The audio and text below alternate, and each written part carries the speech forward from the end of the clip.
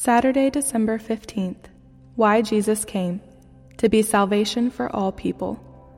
Luke 2:25-32 says, Now there was a man in Jerusalem whose name was Simeon, and this man was righteous and devout, waiting for the consolation of Israel, and the Holy Spirit was upon him.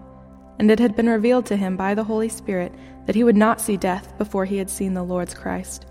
And he came in the Spirit into the temple, and when the parents brought in the child Jesus to do for him according to the custom of the law, he took him up in his arms, and blessed God, and said, Lord, now you are letting your servant depart in peace according to your word, for my eyes have seen your salvation, that you have prepared in the presence of all the peoples, a light for revelation to the Gentiles, and for glory to your people Israel.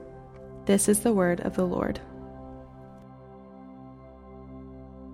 Salvation means to be saved, and Mary and Joseph had taken the baby Jesus to the temple to offer a sacrifice on behalf of Mary.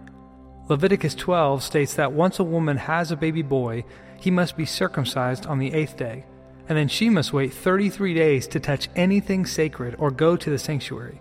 She would have been seen as unclean, which means not only could she not touch anything holy, but no one was allowed to touch her until the 33 days had passed.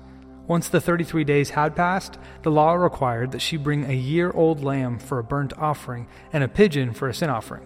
And in doing so, the priest would offer the sacrifices on behalf of the woman so that her sins would be forgiven.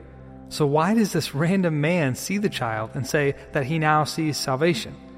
It's because we are all in our sins. We are all unclean. We are all barred from approaching the sanctuary and encountering the sacred.